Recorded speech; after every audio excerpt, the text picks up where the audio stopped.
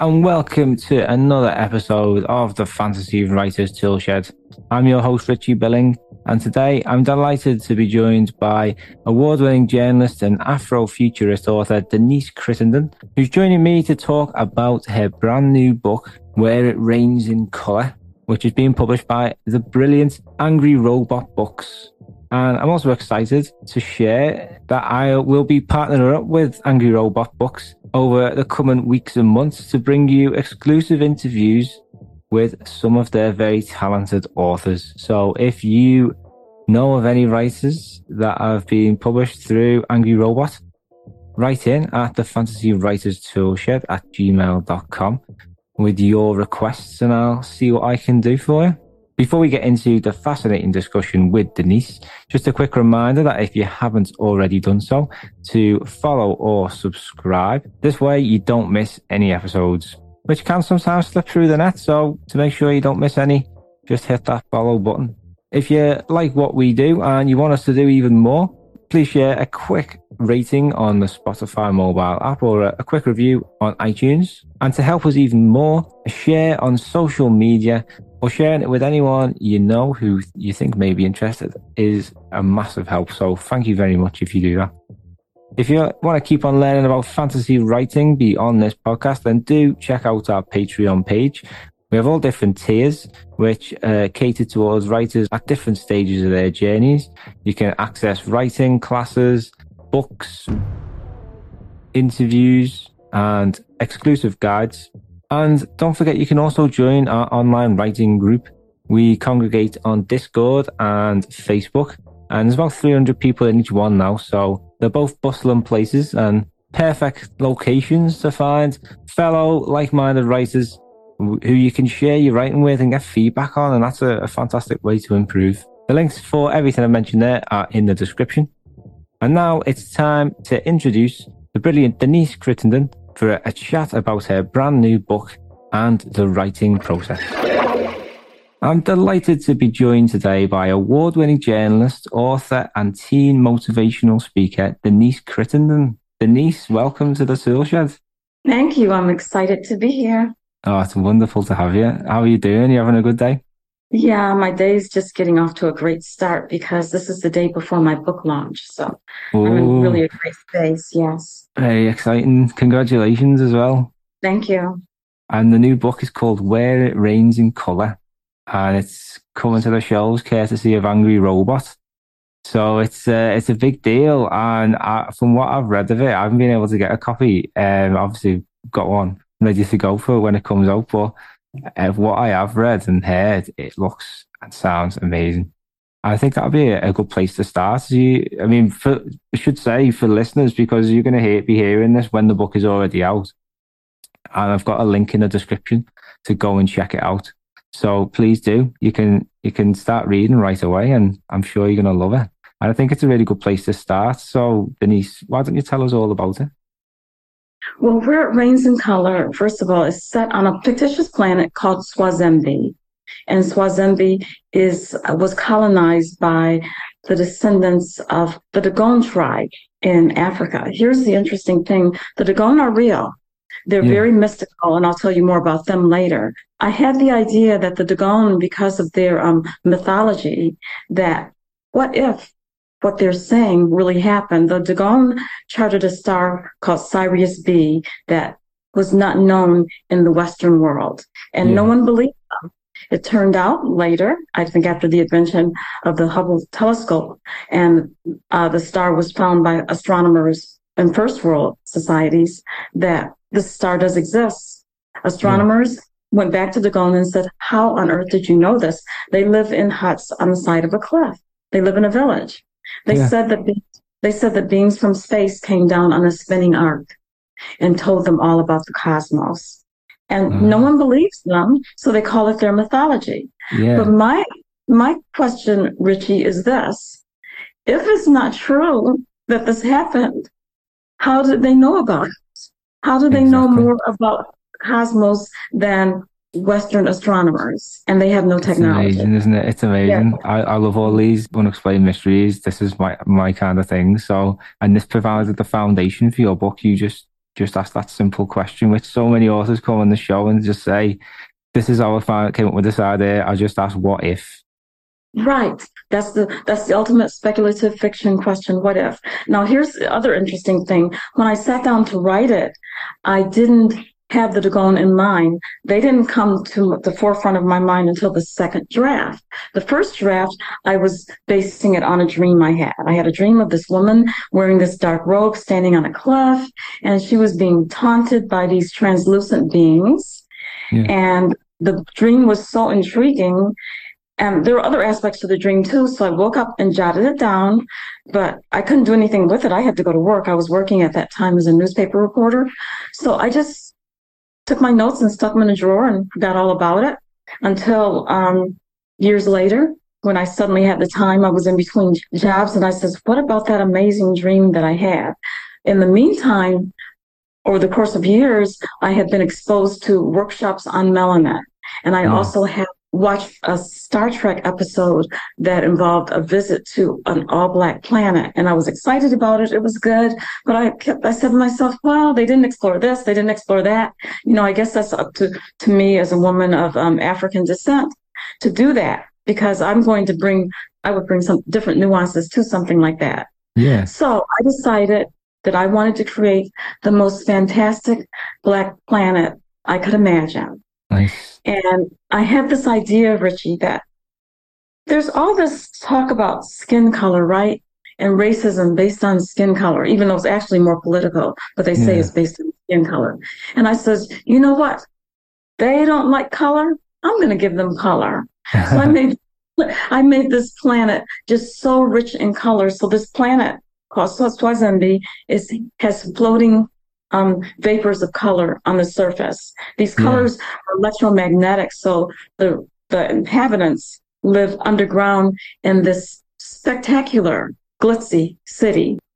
Dark skin is revered throughout the galaxy, and there's a beautiful, very dark, midnight black woman by the name of Lalila, who is about to be named the rare indigo, which would make her the most beautiful woman in the galaxy and a representative and host for the planet. Yeah. But then, you know, something goes awry. She develops some kind of scarring on her skin. She doesn't know what's going on, and everyone's, you know, alarmed, and her life changes at that point. And also the reality on Swazembe, which up until this point has just never known really any serious problems. In fact, they're a tourist resort. It sounds like a fantastic setup, and this character, yes, Lalila, fantastic sounding twist with the skin condition, and obviously that's gonna make a massive impact on her as a character. So is that where obviously I think the world is where you began. It sounds absolutely incredible. I love the sound of it. It's truly unique. It's not anything I've come across before, and it's something I really am excited to read. Once you created that world, was it then the characters that you wanted to explore? Well, this is my first novel. So I don't think, to be honest, I knew where to begin. Yeah. And as I wrote, the novel took shape. You know, I think that I had to go back and rewrite the first part of the novel. Someone else asked me that question, which is easier, the endings or the beginnings? And I said maybe the ending and the central part and the core of the novel are easier, because by then you're really in that zone. Yeah. When I started, I had this dream, and it might sound like, oh, she had it easy. She had a dream that gave her anything. The dream just really gives you the idea. And then it's up to you to get in there and flesh it all out and figure out what it means. So I started, you know, with Lalila being enchanted with the colors, wanting to go to the surface, but she's always in training. She's training all the time, and she's frustrated. And I must say this, that, you know, she's kind of a spoiled brat. She's been pampered all of her life because she's, you know, was handpicked and prepared for this role. Just like we'd see one in this country or any other country, someone who has always had a charmed life. They're not always how can I put it? They're just not always the, you know, the most caring. Well, she's caring, but they're not always focused on others. They're focused just on take things for granted, I suppose, and privileged mindset. But I set her up that way because she undergoes a major metamorphosis after she contracts this condition. Yeah, because that is a massive fall from grace, isn't it? I can imagine. Yes, yes. So there are these other beings on another planet that's dying. That planet is called Clabin. So I must qualify this and say where it rains in color is a utopia, dystopia kind Yeah, of experience, because once we start dealing with Clabin, it's not so beautiful and, perfect. And so they claim to have a cure because yeah, Lalila isn't the only one infected with this problem. And by the way, the problem, her skin condition is known as keloid. And yeah. that came from the dream because the translucent beings were talking about keloids. So that's where that came from. Anyway, so others in the galaxy have it as well. Not a lot, but some people. But it seems to only affect people of color. You Yeah. must have some color to develop this. These beings on Clavin, who are kind of wretched beings, they claim they have a cure. They prove that they have a cure. And so Lalila must go off to an asteroid, where it's the only place where she can find this solution. And that's where she begins to hear these voices. She's already starting to hear them a little bit, but they start to become more enhanced. These voices in her head that have been troubling her, and she hasn't shared this with anyone. So the voices become stronger, and then the voices evolve into visions. And then she discovers that she's a telepath and a clairvoyant, and she can literally travel back through time, but not physically, spiritually. Her mind and her energy go back through time, and she enters the souls of her ancestors. That's really interesting. Yeah. So it sounds like it's a nice mix of science fiction and fantasy. Is that fair to say? Yes, I consider it a sci-fi fantasy hybrid. Yeah. And again, I don't see many of them.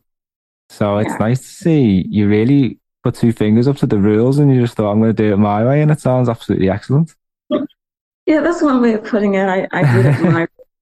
Yeah, I had these ideas, and it turns into sort of a fusion of different worlds and different realities. And the Dogon, the tribe that I mentioned, they come into the picture later when Lalila arrives on the asteroid and she's communicating with the ancestors, because of course they are her ancestors, but also African Americans are her ancestors, because we're looking at a planet that's, thousands of years in the future. So there's a lot there for her to explore as she starts to traverse time. Before leaving her planet, her homeworld of Swazembi, and going to the asteroid, she's heard a little bit about her ancestors, but doesn't know that much about them. So what I'm trying to say is that on Swazembi, the inhabitants don't even know that they're descendants of the Dogon tribe. That's something that Lalila really discovers, and she teaches the rest of the galaxy about the Dogon after she has that experience of interacting with them and learning as much as she can while she's on the asteroid, learning and growing and becoming a healer. Because when she goes back through time in her spirit, she starts to heal those that she encounters by being a presence in their mind and sending them the right energy and getting them to believe in who they are, and just doing whatever she needs to uplift, because the belief is that there is no past, present, and future. That everything is now. And she believes, and she proves, that you can heal the past. Like, for instance, Richie, right now, if someone from your past, a grandparent that you knew of, suffered at one point, you can send energy to the past to help them in the healing process now to them. I believe that. That's cool. Yeah. It is fascinating. Like I love the sound of it, and it's really unique. It sounds like you haven't been short of ideas anyway. And I always wonder, because this is something I struggle with when I'm writing, is when you've got all these ideas, how do you know which ones are the ones to develop? Did you ever encounter anything like that when you were writing the book? Probably not. Maybe I developed them all. But Nice. Efficient. maybe I didn't. I think that when you sit down and write, you pretty much have one idea, right? Mhm. Maybe you have a couple, and then the other ideas come up. Like, for instance, the Dagon weren't part of the idea of the first plan. Yeah. The idea of her traveling energetically to the past, like in her spirit, I'm not sure that was part of the idea. I think the idea was just that she's beautiful, not despite her blackness, which is what we get now, Yeah. on this planet in our society. She's beautiful because of her blackness. So Yeah. I was flipping beauty standards, and that was the idea. And so the idea too was that she was going to develop this condition, and as a result, she was going to come into her power. So I think that was the core idea, and everything else, those were just layers that were added through the process of writing. Nice. Yeah. And are you a bit of a planner then? Do you like to have it all mapped out, or do you sometimes just like to see where it goes?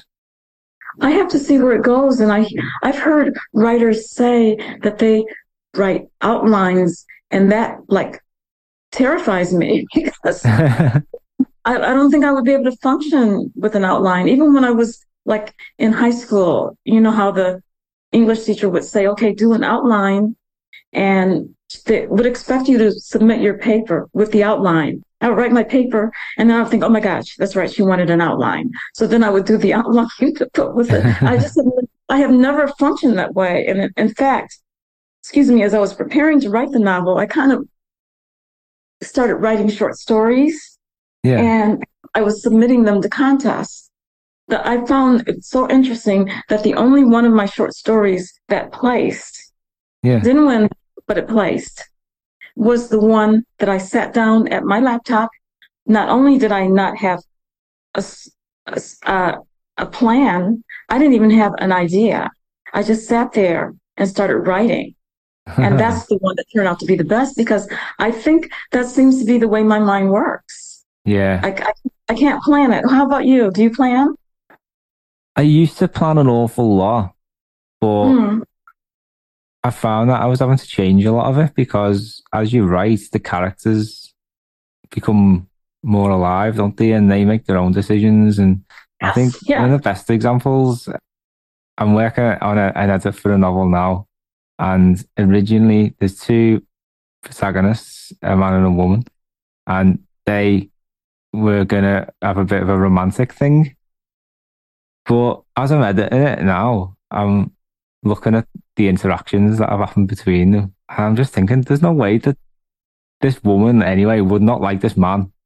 He's not, he just keeps messing everything up. And she's quite a impatient and short person. So, like, she definitely is just not tolerating him at the moment, at this point in the story. And it's only when you've done that first draft, you've kind of told yourself the story, and you're going back and you're editing, that you sort of take a step back and think about the characters and how they're reacting emotionally with different things that are happening in the story and with other characters. And I don't know, have you ever experienced anything like that? Yeah, well, this is my first novel, but I do find that the characters take over at a certain point. Yeah. I don't think they're taking over in the early stages, but midway the novel, they did things that I didn't expect. And I remember when I was doing the first draft, even, I was telling a friend about it. And her daughter, who was in middle school at the time, was there listening, and she said, Denise, it sounds like you're reading a novel instead of writing a novel. And she said that because I was acting surprised and sharing my surprise about what was happening. And in my second draft, I had a character who the readers, those who read the book, will recognize later, since I'm bringing this up. She actually dies in that draft, in the first draft. In the second draft, she doesn't die because my agent said, you bring her back. You bring her back. Because my agent liked the character, my original agent. So when I brought her back, Richie, and I don't know if you've had this experience, she was angry at me. I'm not making this up. I could feel it. I could feel the tension. Yeah. I could feel like she didn't want to like deal with me, but she couldn't go too far because like to her, I'm God. I could kill her again. But I Yeah. could tell that she came back with this vengeance and this get out of my way. And at that point, I tell you, she took over. Yeah. It's hard to explain. I know I But do relate. I can relate to it. When I finished my first novel and I'd sent it all off and it was coming out, I didn't have any more to do on it. And someone asked me, how do I feel? You must be delighted. I turned around and said, "No, I'm actually really sad and quite down. And it's because these characters live in your head for years. And it's like uh, having people there with you all the time. So I understand completely how this character's come back into your mind and that they've obviously felt so alive now that they are reacting in a sort of real way. So yeah, it right. must have made for interest in writing when you Yeah. brought them back into And it. well, when I brought her back, because what happens, she attempts suicide and she succeeds the first version, the second version, she doesn't succeed. So she's Yeah, back. And I didn't like her. But the second time around, even though she's a kind of an obnoxious person, she's a villain, she's my antagonist, yeah, I came to respect her because I saw some qualities, even though she wasn't the nicest or isn't the nicest person in the world. There's some things that she says that make me think.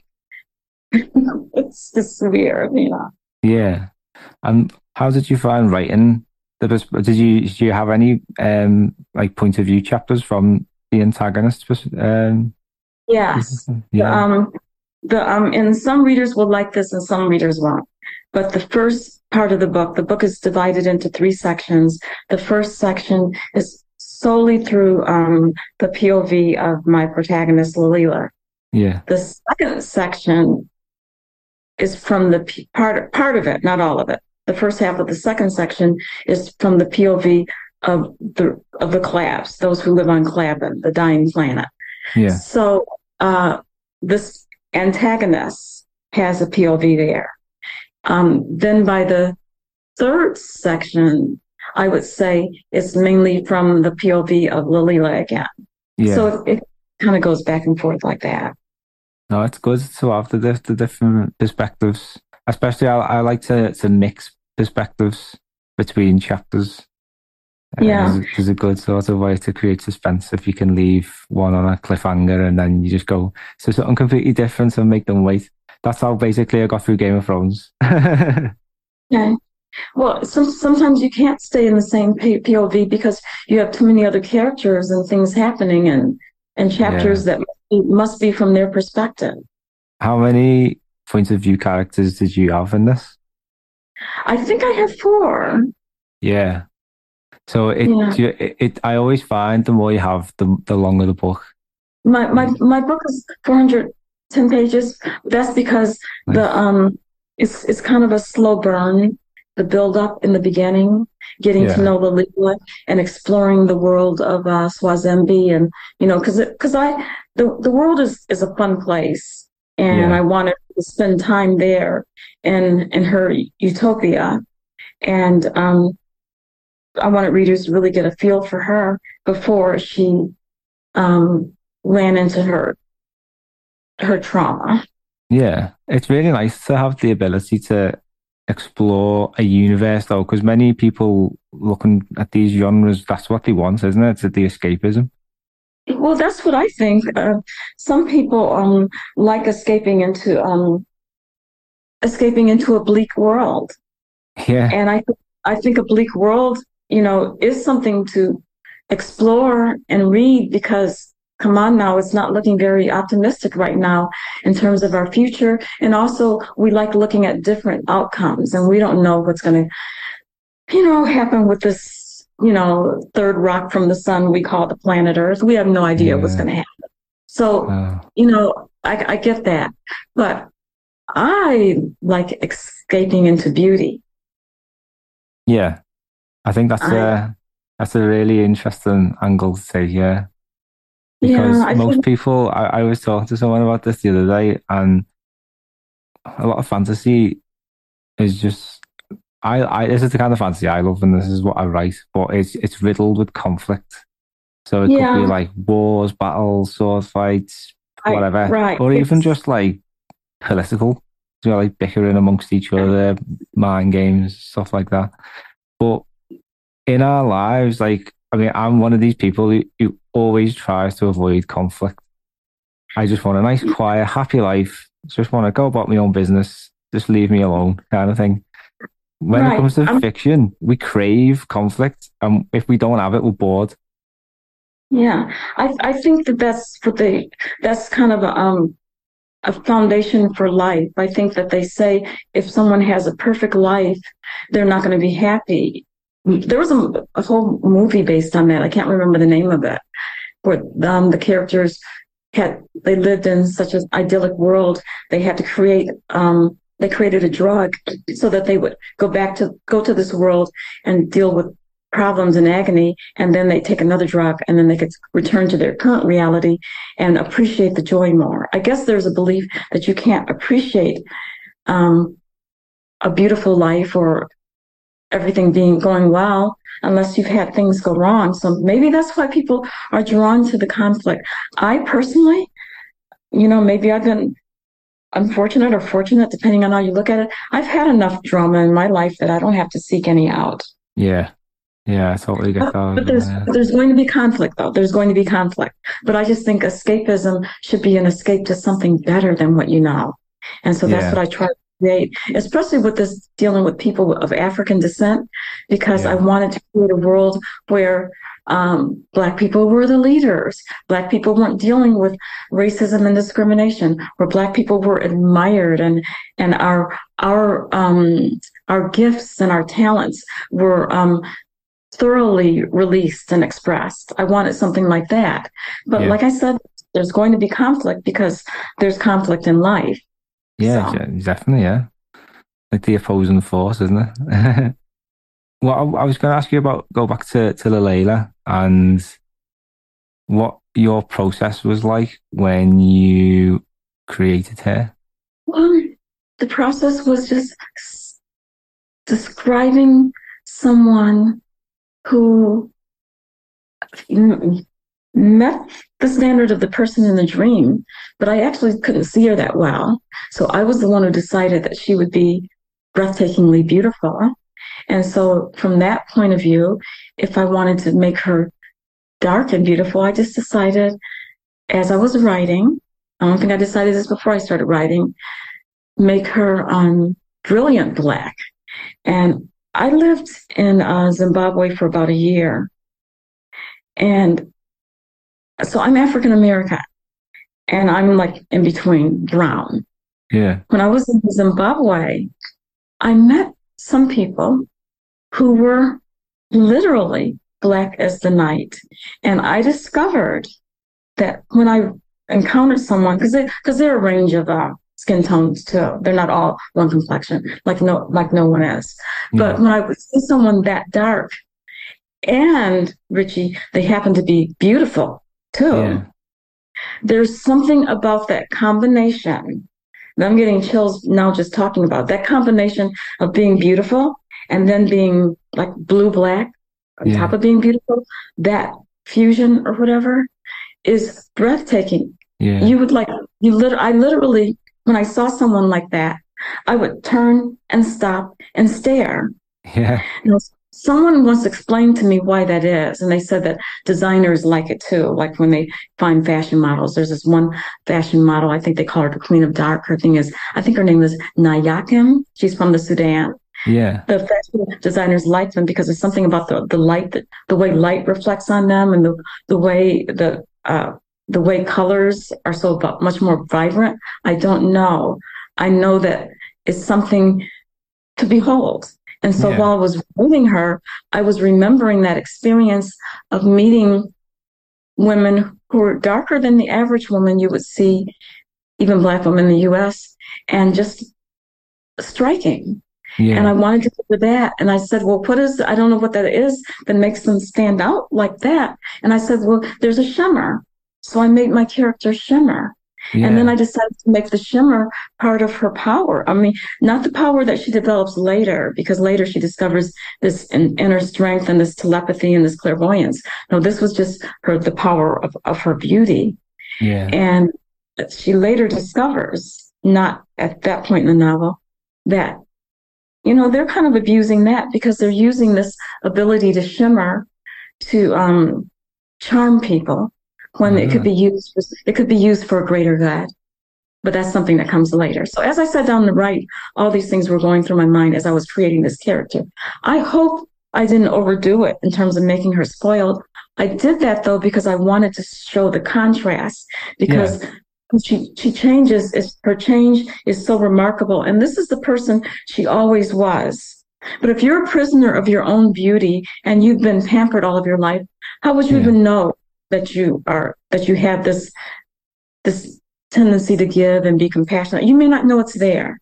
Yeah. I think some people don't they when they're very young, like they'll have that care in nature. I think children are very innocent, aren't they? And you can see what the nature is. And it's obviously as Mhm. they grow older and they fall into different peer groups and all the pressures from society, they change. And like you say, it's always there. And Yeah, it's a really interesting. Like I kind of get the yeah. feeling it's almost a bit like the illnesses that she gets. Like it's like a cocoon, and she has Mhm. to go on a journey to free herself of it, and in the end, like becomes this beautiful butterfly. Exactly. And now I'm remembering, during my years as a newspaper reporter, I was once sent to the Miss America pageant. Yeah, The editor who sent me wanted me to do something different. There were actually reporters there covering the pageant. That wasn't my job. I didn't file stories every day.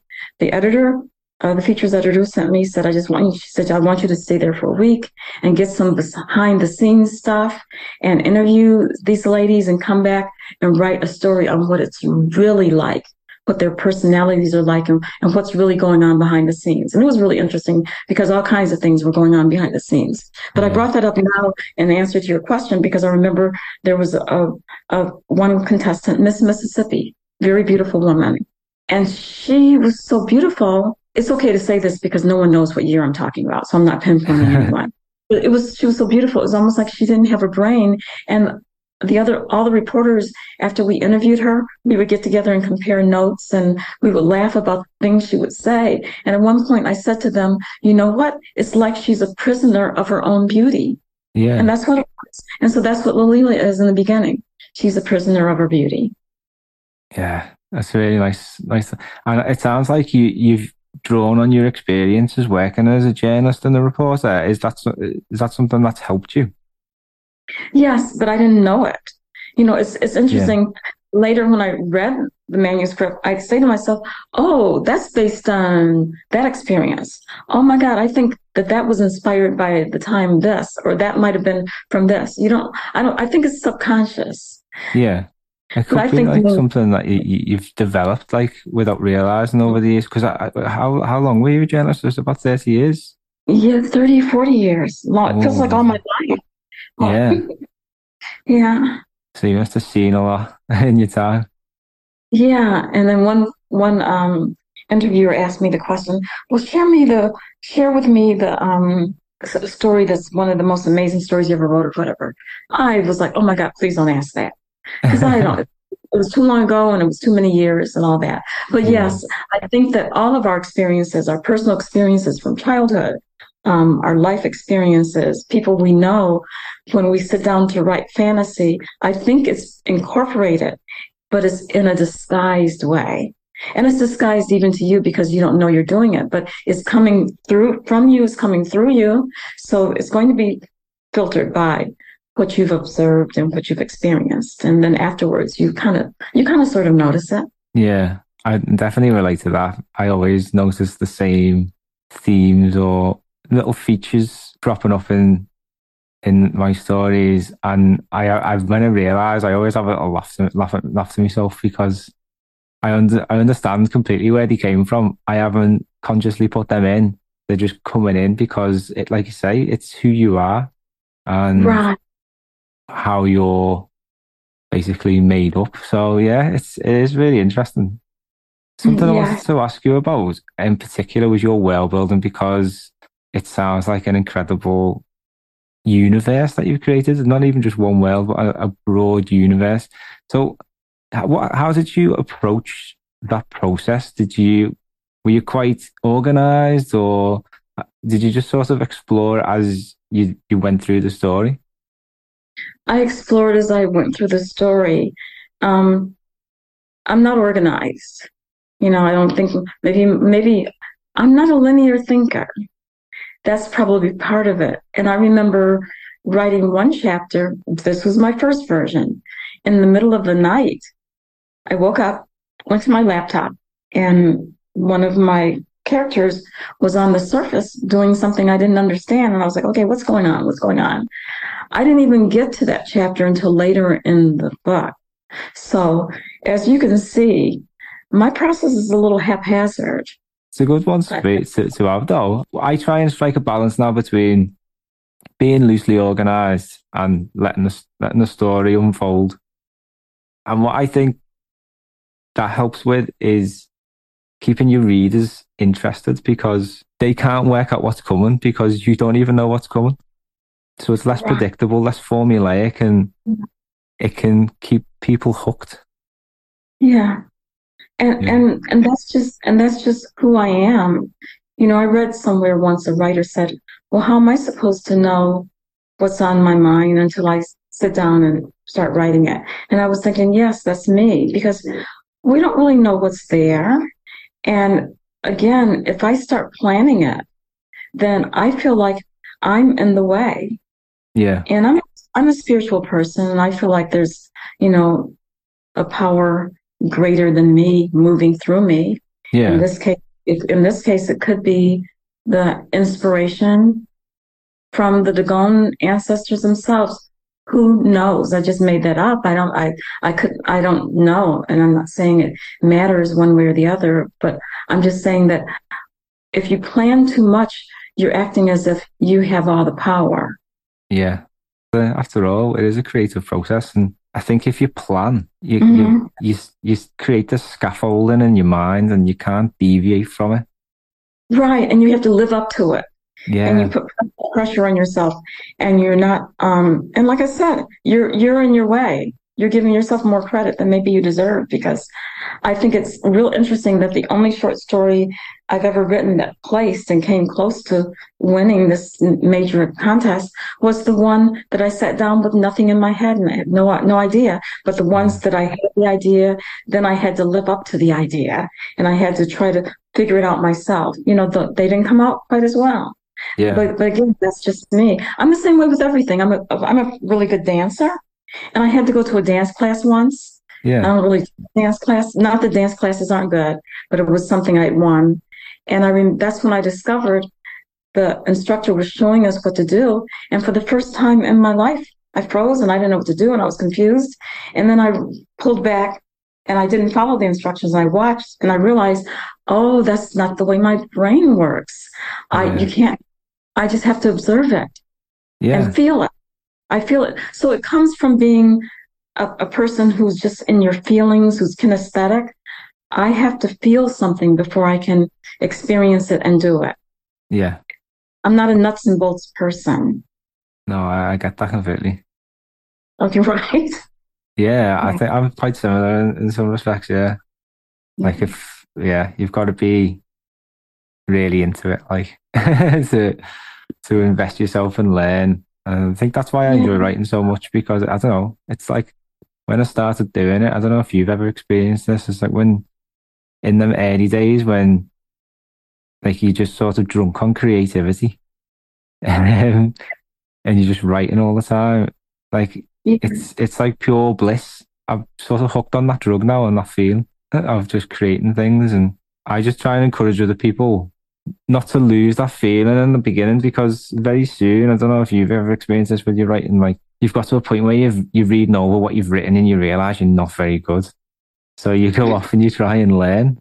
So, I mean, have you got any tips on how you've improved your writing over the years? I mean, you've obviously worked as a journalist, so you're writing every day, and that for me is one of the best bits of advice you can give someone is just write every day, get into a habit.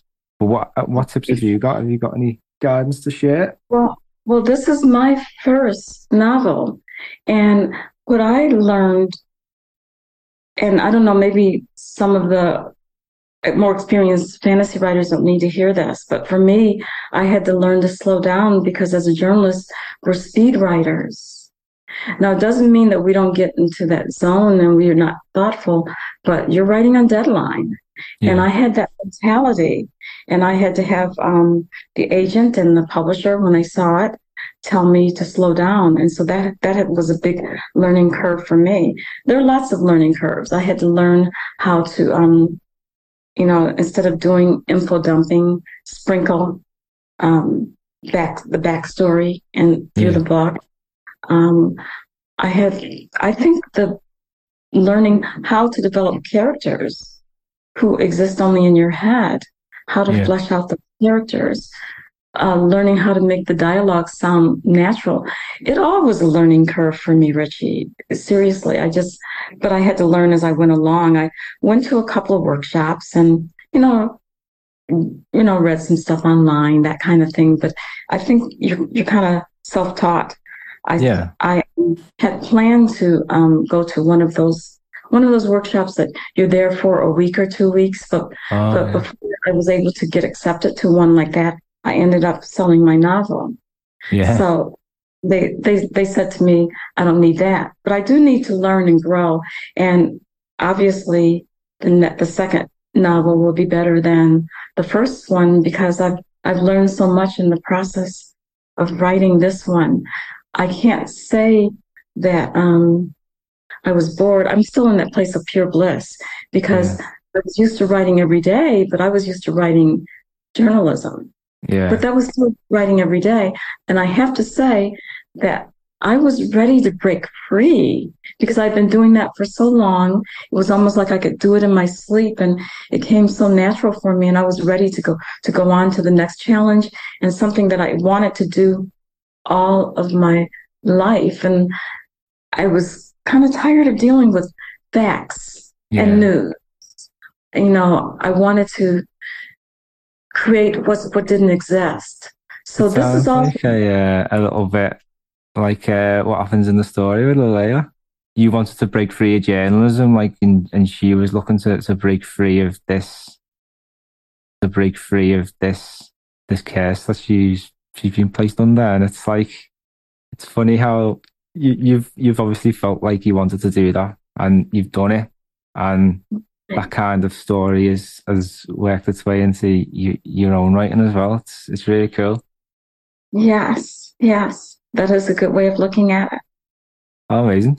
So, good questions to finish on. What advice would you give to anyone thinking about writing their first novel?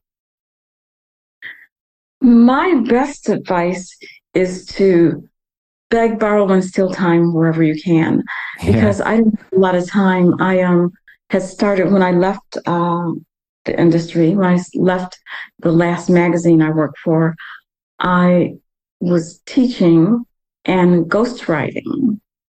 And Nice. in between, I had to squeeze in because I pulled out my notes because I pulled out the notes years ago and written a skeletal version. And that was sitting in a drawer for actually years. And I pulled that out and I said, okay, I'm going to do this. This has been around for too long, but I still didn't have the time. So I just had to squeeze in here and it actually works.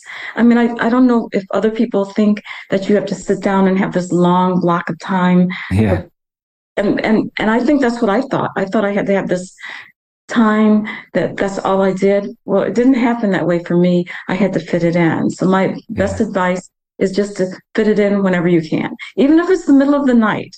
And it might not be the same time every day. It might be the middle of the night. It might mean, oh, I have a couple of hours here. Let me use that time. Be creative. Yeah, definitely. I think, I don't know if you ever found this, when you've got limited time, you feel the pressure more. Because I've had days where I've got nothing to do today. I'm just going to write all day. And then it's like 3 o'clock in the afternoon. I haven't done anything yet. But that's Yeah. okay. because you did what you want to do. I looked around one day and I really am kind of meticulous about my home. I like to keep it, I'd like for it to look a certain way. And I looked around, I was like, oh my God, things are a mess. Okay, let me keep writing.